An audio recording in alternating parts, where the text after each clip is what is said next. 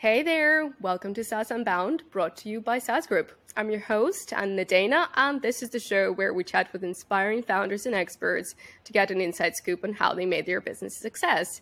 And today with me is Joe Sinkwitz, co-founder of IntelliFluence, an all-in-one marketing platform that enables brands and influencers to connect, collaborate, and reach their goals. They've been successfully bootstrapping for over 7 years. And by the amount of features they're shipping lately, I feel like they're not planning to stop anytime soon. So, Joe, it's super exciting to have you here. Welcome. Thank you for having me. It's going to be a fun show. Yeah, I certainly hope so. As I mentioned, I went and listened to a couple of your previous episodes, and what you were saying about influencer marketing is really exciting. And the fact that you started in 2016, and I was trying to reminisce a little bit about 2016, and the first two kind of influencer heavy platforms that popped up into my mind were, of course, Instagram and YouTube. Mm-hmm. And I thought, okay, how did you see that trend in 2016? I feel like Instagram especially was just so kind of in embryo kind of state in this whole marketing space. So how did this idea come to you? Well, so it happened out of necessity. So at the time, I had been recruited by the Cameron family out of Hollywood. So they're behind small films like Avatar and Terminator, like big budget movies. One of the brothers of James Cameron created a vaping cell phone, and it is as ridiculous as it sounds. So their problem was, hey, we created this product. We need a CMO. Can you come and help us do this stuff? I said, let's give it a shot. So I came on board, and very quickly we realized, because of the nature of the product, we couldn't do AdWords. We tried to do Facebook ads. I had a lot of connections in the Meta group at the time. It still was Facebook. We got all the way up to the general counsel and got on the phone with the guy and said, Cheryl says no. So we couldn't do Facebook ads. SEO is going to be a little bit too long of an investment payback for them. So the best thing we could do is just get the hands and products of people that might use it. So the influencers at the time. It was more YouTube heavy at that point in time. There was some initial Instagram influencers in the vaping space, but it was really tricky. But the problem was we just kept coming across agency after agency. There's no real good platform that listed out like, hey, I want to hire this person. Here's the rate I'm going to pay. And here's the transaction flow. It was just like, give us a giant budget. We're going to take 20% of that. You're going to get what you get and have fun. And it was not a good experience. So I have a software background, and so we're going to build our own thing. We had success with influencers. We figured, build it from ground up. Small influencer, small brand, and then with success, that builds and allows you to approach larger brands and larger influencers. Okay, that's very interesting. Small budget movies, small budget projects. Yeah. Why not? There is not a product like that, so let's build one. By the fact that I've never heard of a vaping cell phone. It didn't do too well. But it was funny, though. Like the way I got it to work was when we gave it to the actual influencers, say, would you like this thing? They're like, no, this is stupid. So what we did is I created some accounts on Reddit. And I went into the vaping and the e-cigarette groups. I got them to make fun of the product by giving them the product. And they thought they were being funny, but they're doing my job for me. So it went viral. So we got press in the Maximum, Playboy, and Verge, and a bunch of other big publications. So they were able to make sales from people making fun of it. So it did its job, but no, there was not a market need for a vaping cell phone. There was a product in search of a solution in search of a problem that did not exist. Right. Okay, that's interesting. So, and from that point, how did you decide that, the cell phone obviously is dead, but the platform is going to live? Well, so in my undergrad, I was in technical majors. I had a couple different undergrad degrees. My first job out of college, quote unquote, was developing tax software. So I had a background in this sort of development, and plus I had a very long digital marketing career since the late 90s. So it was not too much of a stretch to take the labor that currently exists in my agency, say, guys, we're gonna develop a platform. It's gonna be very simple. CRUD system, create. We're gonna update users. We're gonna have a methodology to remove them, and we're just gonna create a marketplace and see what happens. And it wasn't that hard to get the V0 out, which flopped because we were approaching something no one wanted. But the V like 0.1 worked. Initially, what we thought would happen is we're just going to create this for the brands, and they're going to pull in their own influencers, and it'll work magically. But when we started getting it out in the hands of people, like, will you use this product for free? It's too much work. It's like, okay, we have to make it easier. They didn't want to have to go recruit their own influencers. And we saw the writing on the wall. Okay, no one is really trying to approach us from a warm contact perspective. No one was trying to go and onboard all the users for them and then package it up. Everyone else was just creating, like the VC back guys, we're all doing a scraped database of Instagram contacts, and then here's an email, click to go DM them. We didn't want to do that. We wanted to make it where this person actually exists. We're going to make it really easy for you to work with them. And so that's why we did it the way we did it. Okay, so you just simplified kind of the existing thing, which is brilliant. Well, I mean, it wasn't the initial idea. I think what I guess I'd like to really put out there is when we tried our very first iteration, we had to respond to the market feedback, and the feedback was not like that, like this. And so we responded and made the change appropriate to be what we are now. Okay, so how did you brand it, and what kind of brands are we talking about? At least like the first adopters. What were big brands or?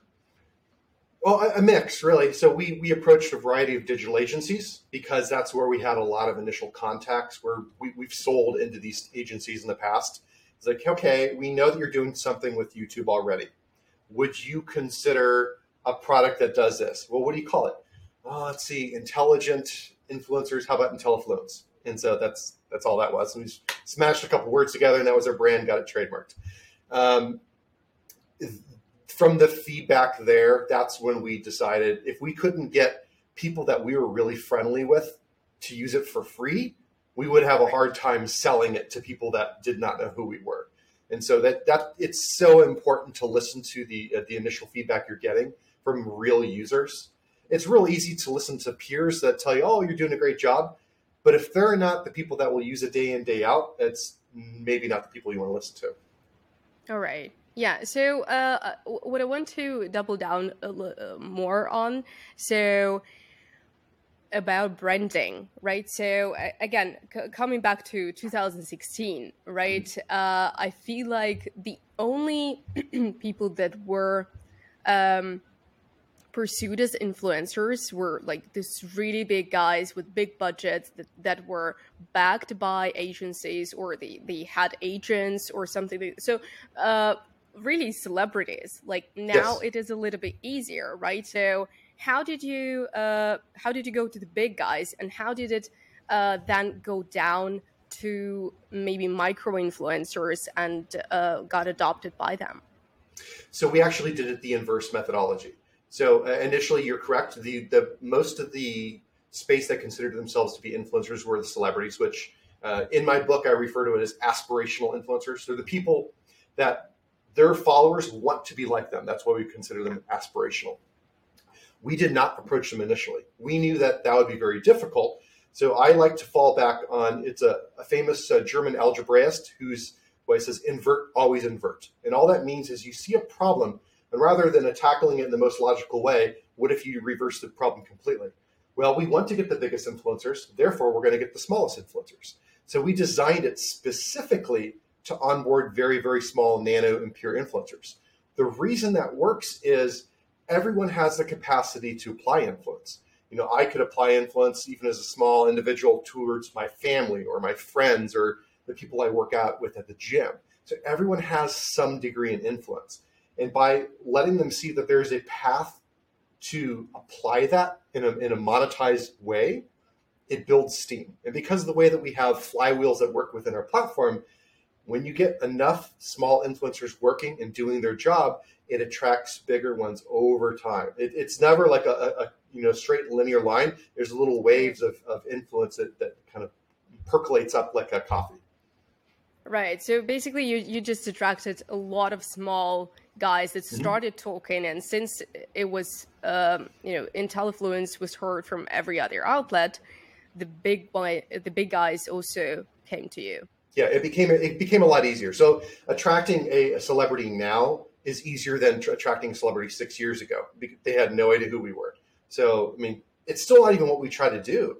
My preference would be to try to get more of a volume of small and medium influencers that, are hungry for the work than one large celebrity. Because the one large celebrity is going to turn down most of the work that people want to do anyways. They have very, very high fees. But how did you work with it from a brand standpoint? So did they want smaller influencers? Because now I feel like even Instagram, like the trend is you're small, but you are making a difference, right? Mm-hmm. But back then, again, it was kind of like if you don't have millions of followers, well, you're not going to make much of a difference. It was a difficult sell initially. And so what we had to do is break out the math. We had to show how much are you going to pay for the large, how much are you going to pay for the small, what's the overall engagement you're getting. Now let's back out the amount of engagement per dollar spent. And we could show that you're better off getting 1,000 influencers with 1,000 followers than you are getting one 10 million follower influencer. And so we're able to break the math out that way. They start to see like, oh, okay. And we start saying, and if it's a flop on one, you're protected because you now have another 999 that might have a successful campaign. It's very hard to predict virality, but when it happens, you can always pile on and double down and make it more, give it more fuel. If you put all your marketing budget behind one very large influencer and it fails, you're done. So it's a risk mitigation strategy too. So when we sold it from that perspective, they were able to understand. And of course, nothing beats getting real data. So as soon as brands would test it, it's like, okay, I made more sales this way, they're more willing to invest more budget. Right. So I feel like it really, really helped that you were coming not from just a, solopreneur in a new industry kind of road, but you had an agency before. So you had the network, you had the knowledge, the data, everything that you could share. Yes, and so I was fortunate in a previous venture to have done well enough to where bootstrapping it personally was a decision we were able to make. If we had started this just as a fresh idea, it would have been very difficult because we poured millions of dollars into building the software. But yes, having the existing network and having the existing team that we're able to approach and say, we already know these 5 people can do their job. Let's start building. And then as we had some success, added team members to the team and grew it a little bit. We're still very small for what we are able to do. I think we're 8 people, and I think our closest competitors maybe 500. So it's a much smaller team capable of doing the same amount of work. Okay, let's get back to what you just said about pouring millions into building the platform, right? And how did it look like in the very beginning? Like, what were you able to go to the market with, and with what kind of product, what kind of features did you make your first sale? Oh man, so I think the very first sales, I want to say they did it just because they wanted to support us more than any product feature that we had. So initially, I think like 2 or 3 months after the initial flop, we started selling a little bit. We launched on Product Hunt, I want to say, in September or October of 2016. So I thought it's sort of like the real first noise that we made. So because we started this in July of 2016, and by September or October 2016, we had enough features to go. And at that point, it was really a subscription. You could create a real pseudo campaign, pull some people in and ask them to do work. Over time, it evolves so much because we're really in tune with our support. A lot of the features that we develop are because brands or influencers are asking us to do it. That's such a simple formula, but it works, like listening to your users. So we recognize like, oh man, there's so much that we need to do to make it easier for a transaction to take place. Fraud was a thing. When people are like, oh, just PayPal me. We had to create our own internal payments platform just to make it easy so that brands could prove that they're good for the money, but influencers wouldn't get it until the transaction's complete at the very end. Doing that cut out fraud a lot. And so that was something that it came to us because of the support tickets that we were getting. We did not launch with that. We didn't launch with any sort of payments setup because that's a very complex and noodly sort of problem. And it took a year and a half to really launch. Right. Oh, that's actually a very interesting thing. You don't think about fraud on social media unless you kind of stumble upon it. But yeah, I just realized that it's such a huge thing on social media. Like every time you're approached by somebody who's trying to teach you to make $10 million in the next 10 days or constantly. So how do you deal with that? Well, I mean, we have a pretty active community. So everyone has the capacity of like, if I'm an influencer in the platform and I see this weird brand that just feels shady, I could flag it. And someone on our admin team gets involved to take a look at the situation. The same thing with a brand encountering an influencer that appears fake. They could flag it. So having this sort of community moderation that takes place, we're able to get rid of bad actors pretty quickly. But also when it comes to like I promise I'll make you $1 billion next week while sitting in your underwear on the couch, not going to happen. But the way we get around a lot of that is by forcing some sort of concrete monetization, where we say, if you're a brand, you want to work with influencers, you have to be able to promise a certain degree of cash you're going to give them to do something, a review, or an actual product with product value. But just by listing that out, got rid of a lot of scammers because they weren't willing to pay even $5. They were like, oh, I'm not going to pay them the $5. They should do it on a commission. Most people did not want to do commission. We may inject affiliates back in the mix later, now that we have better controls. But in the early days, it was not pretty seeing some of the stuff that came through. So we made that conscious decision to make it difficult for them to thrive with us. Looking for new ways to find customers for your SaaS business? Consider adding an affiliate or customer referral program. Rewardful is the easiest affiliate tracking platform to set up, manage, and scale for SaaS companies. Log your customer acquisition cost and only pay based on results. Integrate Rewardful with your Stripe or Paddle account and set up your affiliate campaigns in minutes. Rewardful automatically tracks referrals, calculates commissions, handles upgrades and downgrades all seamlessly in the background, whether you sell one-off purchases or recurring subscriptions. Companies like Podia, Copy.ai, Barometrics, Synthesia, and many, many more are already using Rewardful to add that sweet MRR to their businesses. Sign up now at rewardful.com for a free 14-day trial and turn your biggest fans into your best marketers. All right, that's very interesting.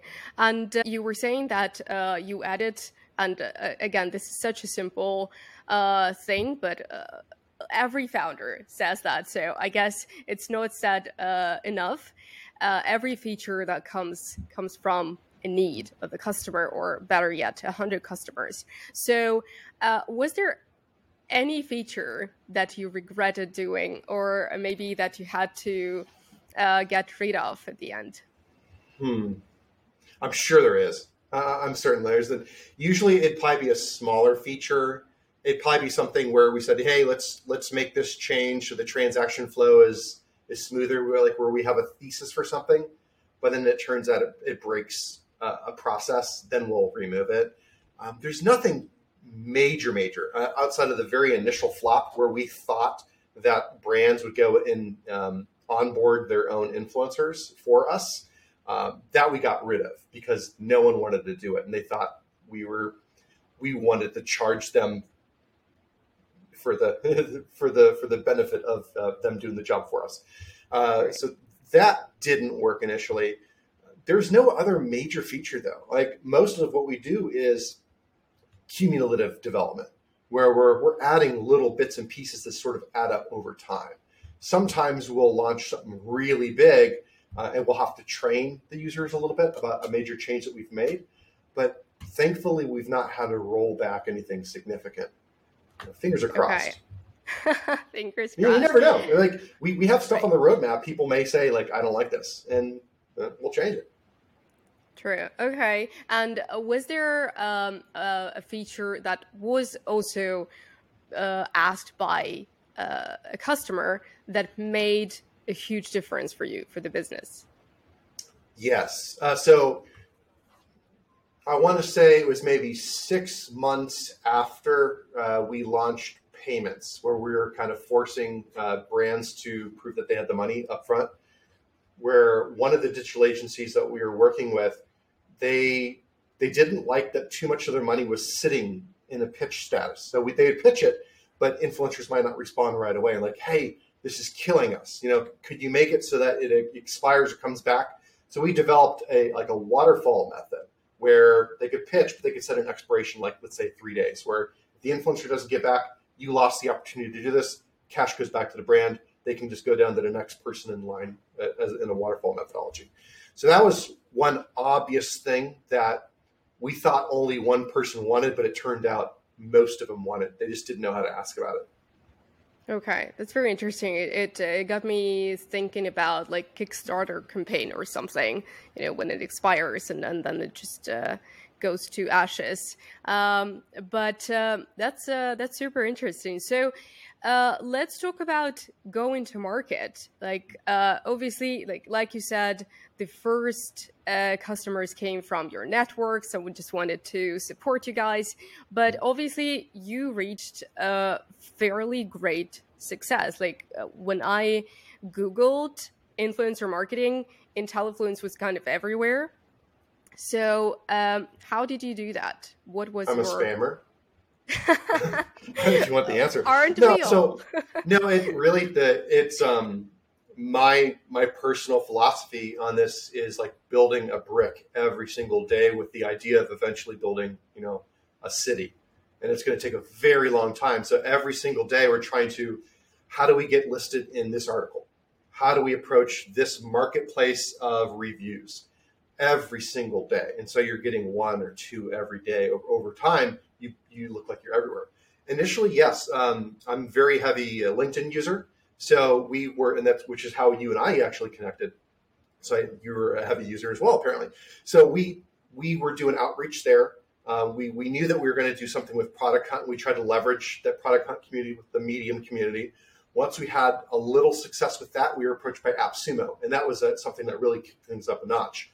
We did a lifetime deal with AppSumo, which was good, but what was really better was AppSumo approached us later again and said, well, what if we do a free forever sort of deal where they don't have to pay for it? Like, okay, now it's interesting. And it becomes just part of our overall onboarding flow now, where we have the ability to sign up, 100 or 200 tiny brands every single month on like a very low obligation plan where maybe they play with it, maybe they don't. But because we have really good internal processes to try to get people to use our platform, we're always trying to like upsell them into the parts of the platform that are going to give them the most, the best ROI. So we use all these little tiny flywheels all over the place. And as your place search around, we have our influencers trying to promote us too. And that's the beauty of having a warm contact only, system is, you have over a couple 100,000 people and we say, have them go to your profile and sign up through your profile so they can hire you. They do your marketing for you. We were able to get rid of most of our external marketing vendors a couple years ago and just use our own influencers. Okay. And that's through affiliates? No, it's just through our own platform. So we'll hire our own influencers to go and tweet about us, put us on LinkedIn, Facebook, YouTube, whatever. Okay. All right. Was there any marketing channel that you had to abandon, that you overestimated and then, realized that this is definitely not for you? everything kind of comes in waves, right? So like LinkedIn works great, but there's drawbacks to it. Here's one. Doing outbound email B2B was not as fun as I thought it was going to be. We have success reaching out to the influencers on outbound email, but reaching out to the actual brands outbound email, we were just another email they got. And it's so overwhelming. Like how many different appointment setting emails can a person get in the same day? It's noise. And so it's just delete, delete, delete, delete. So we abandoned that because the return wasn't there, but we just shifted into other areas. So I don't worry about it too much. We can always come back to outbound email, and we probably will. But that would be the channel that didn't turn out the way that I thought it was going to. Okay. So what's the busiest social media platform right now? Yeah, for the influencers. Blogs. People don't think about it, but like, wow. It has the greatest return. Like there's still such a high demand for people to write about you in a long format way that blogs can be overlooked. But I'd say that's a huge volume for us. We didn't try to do it, but so we have over 17,000 bloggers in the network, which makes us, I guess, probably the largest of if people wanted to go buy links, some of them kind of use us for that use case. The other one, it will vary. Sometimes it'll be Instagram, sometimes it'll be TikTok, and then it'll kind of go back and forth depending upon which brands are running what campaigns. And also what drives that too is sometimes the networks will try to create their own creator databases and their own creator ecosystems. And, we'll see like a drop on our end while those ecosystems start up. And then the networks abandon it like every single time. So when Facebook pulled back, this is too much work. Then we saw people come back to us for Facebook and Instagram. So TikTok went down a little bit while TikTok's grown a little bit. We'll probably have them come back again. So it's, ebb and flow. Okay. The beauty of supporting a bunch of different social networks is we don't have to worry too much about being tied to one. Right. Okay. Diversification is everything, right? Yes, it is.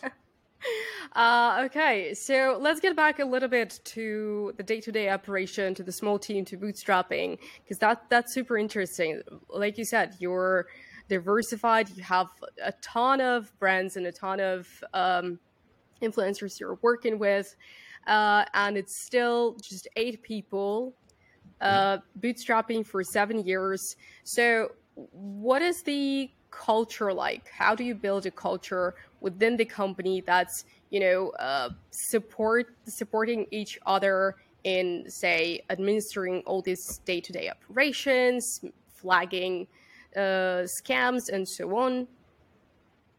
I'd say what helped the most is that we were able to start with people that we'd already worked with in the past.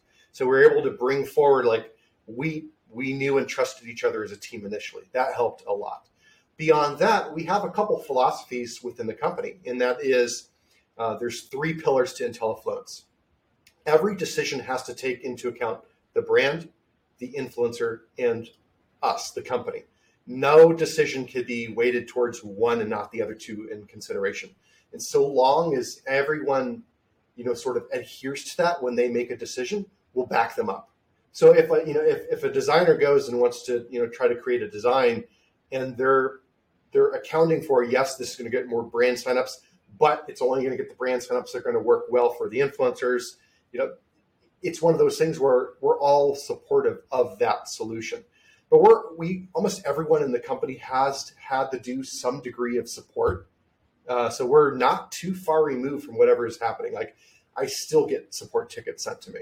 I'm never going to be able to get away from that, I don't think. So we're always very support driven, and just having that in our DNA of we want to legitimately try to solve the problem and make life better for people that are coming and using our platform.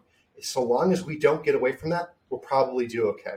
We may not be a decacorn company in $10 billion, but we'll thrive. And that's good enough, because we don't have to, obey the masters, so to speak. Right. So this is a lifestyle kind of business. We're building a lifestyle.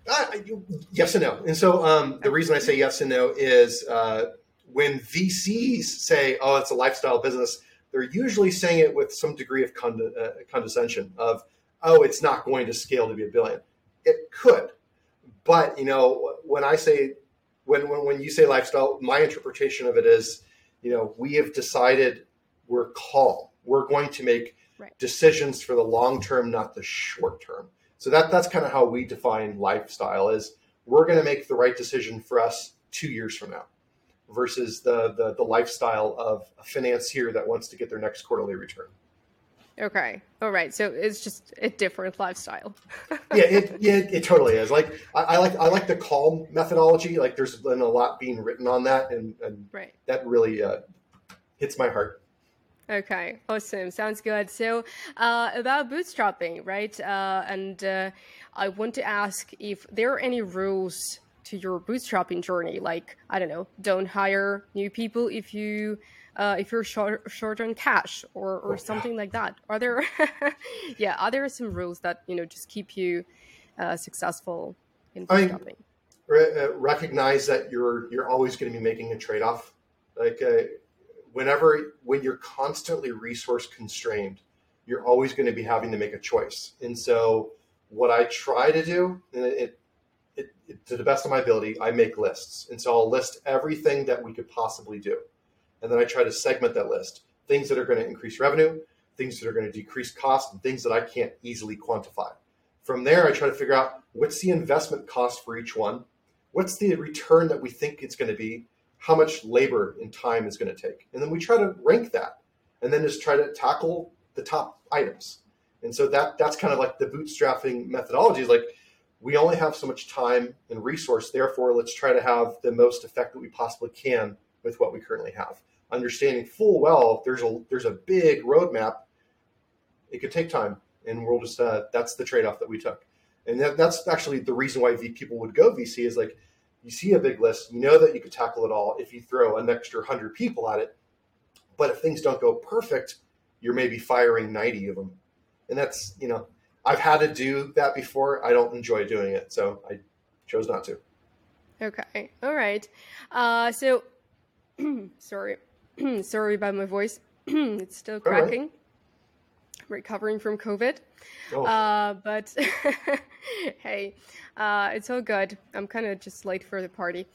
So yeah, and another thing that I wanted to ask is trends and AI and the whole ChatGPT thing, the whole craze about artificial intelligence. And I feel like a lot of startups, especially SaaS, they are trying to incorporate it somehow.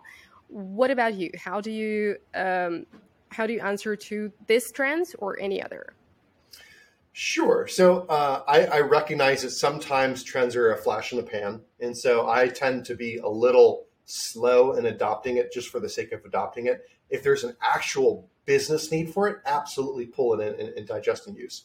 As it pertains to AI, I was actually on a different interview about this last week. It's not live yet.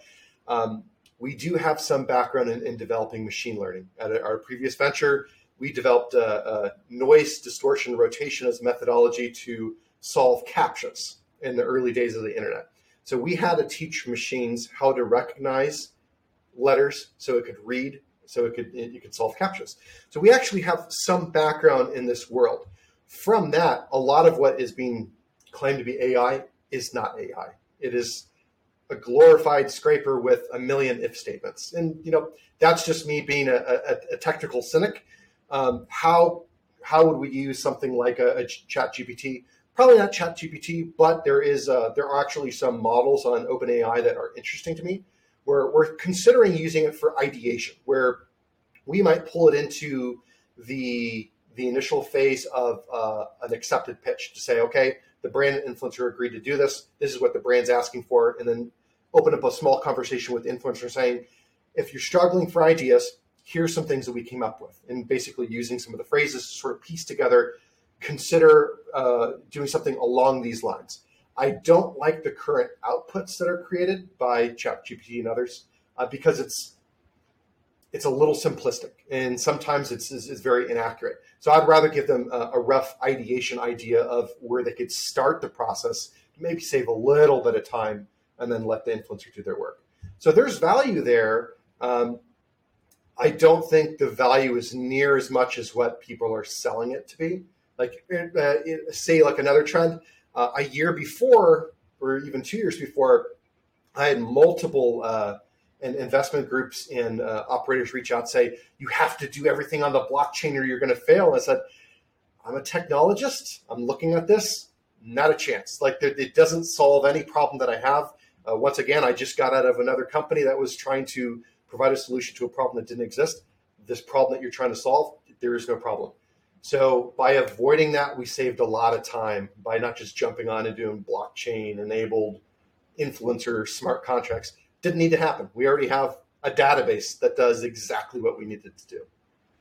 Okay. All right. That's interesting. I saw this one project, and for the love of God, I cannot remember the name of it, but it basically just allows you to create like a person that looks like a person that, you know, you could basically just, I don't know, tell them how to stand and wear and like what kind of brand to wear and stuff like that. So do you think it is going to have some influence on influencer marketing and Yes. brands and advertisement?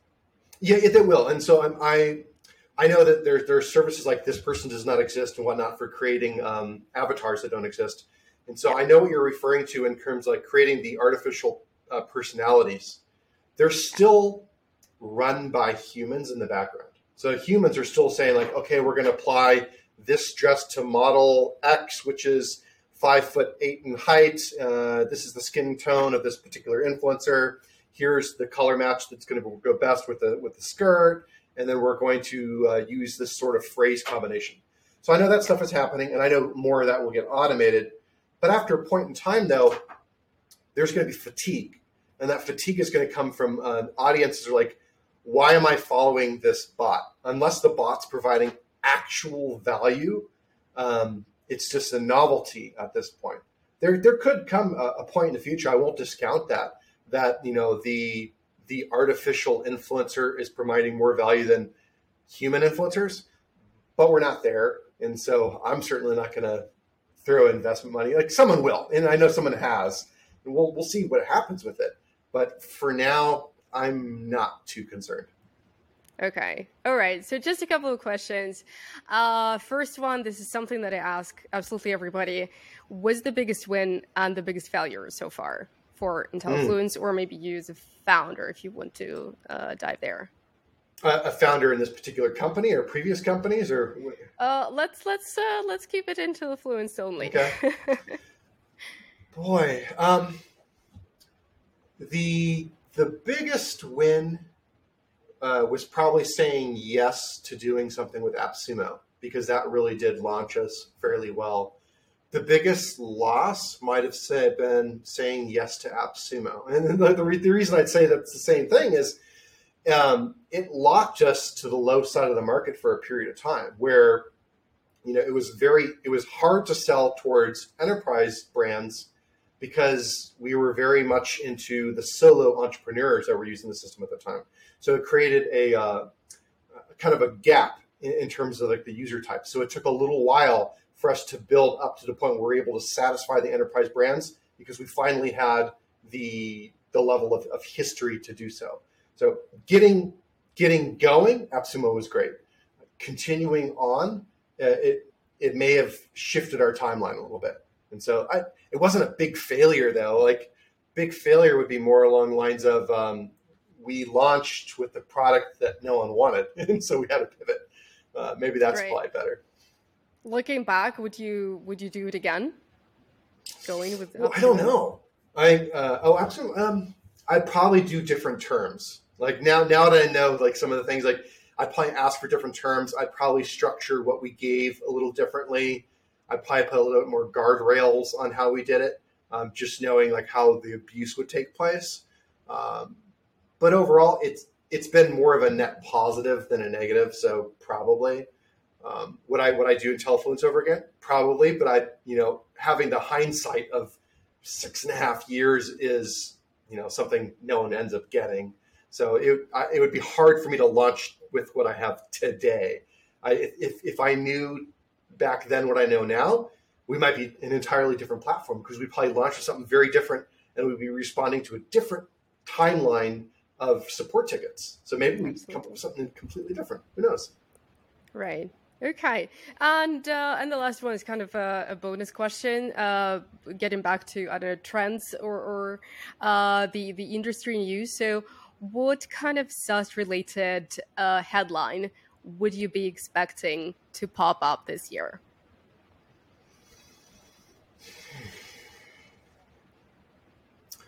I think it's going to be related to fintech, just because of all the banking turmoil that's currently existing now. I think a SaaS headline that pops up will be something along the line of Company X makes it easy for every business to secure their deposits worldwide, no hassle, something like that. Because I think there's going to be a greater desire for companies that are scared about putting all their money in one bank. Just like as we're recording this, it looks like Credit Suisse is collapsing. So that's a gigantic, entity. Who knows what the fallout of that's going to be?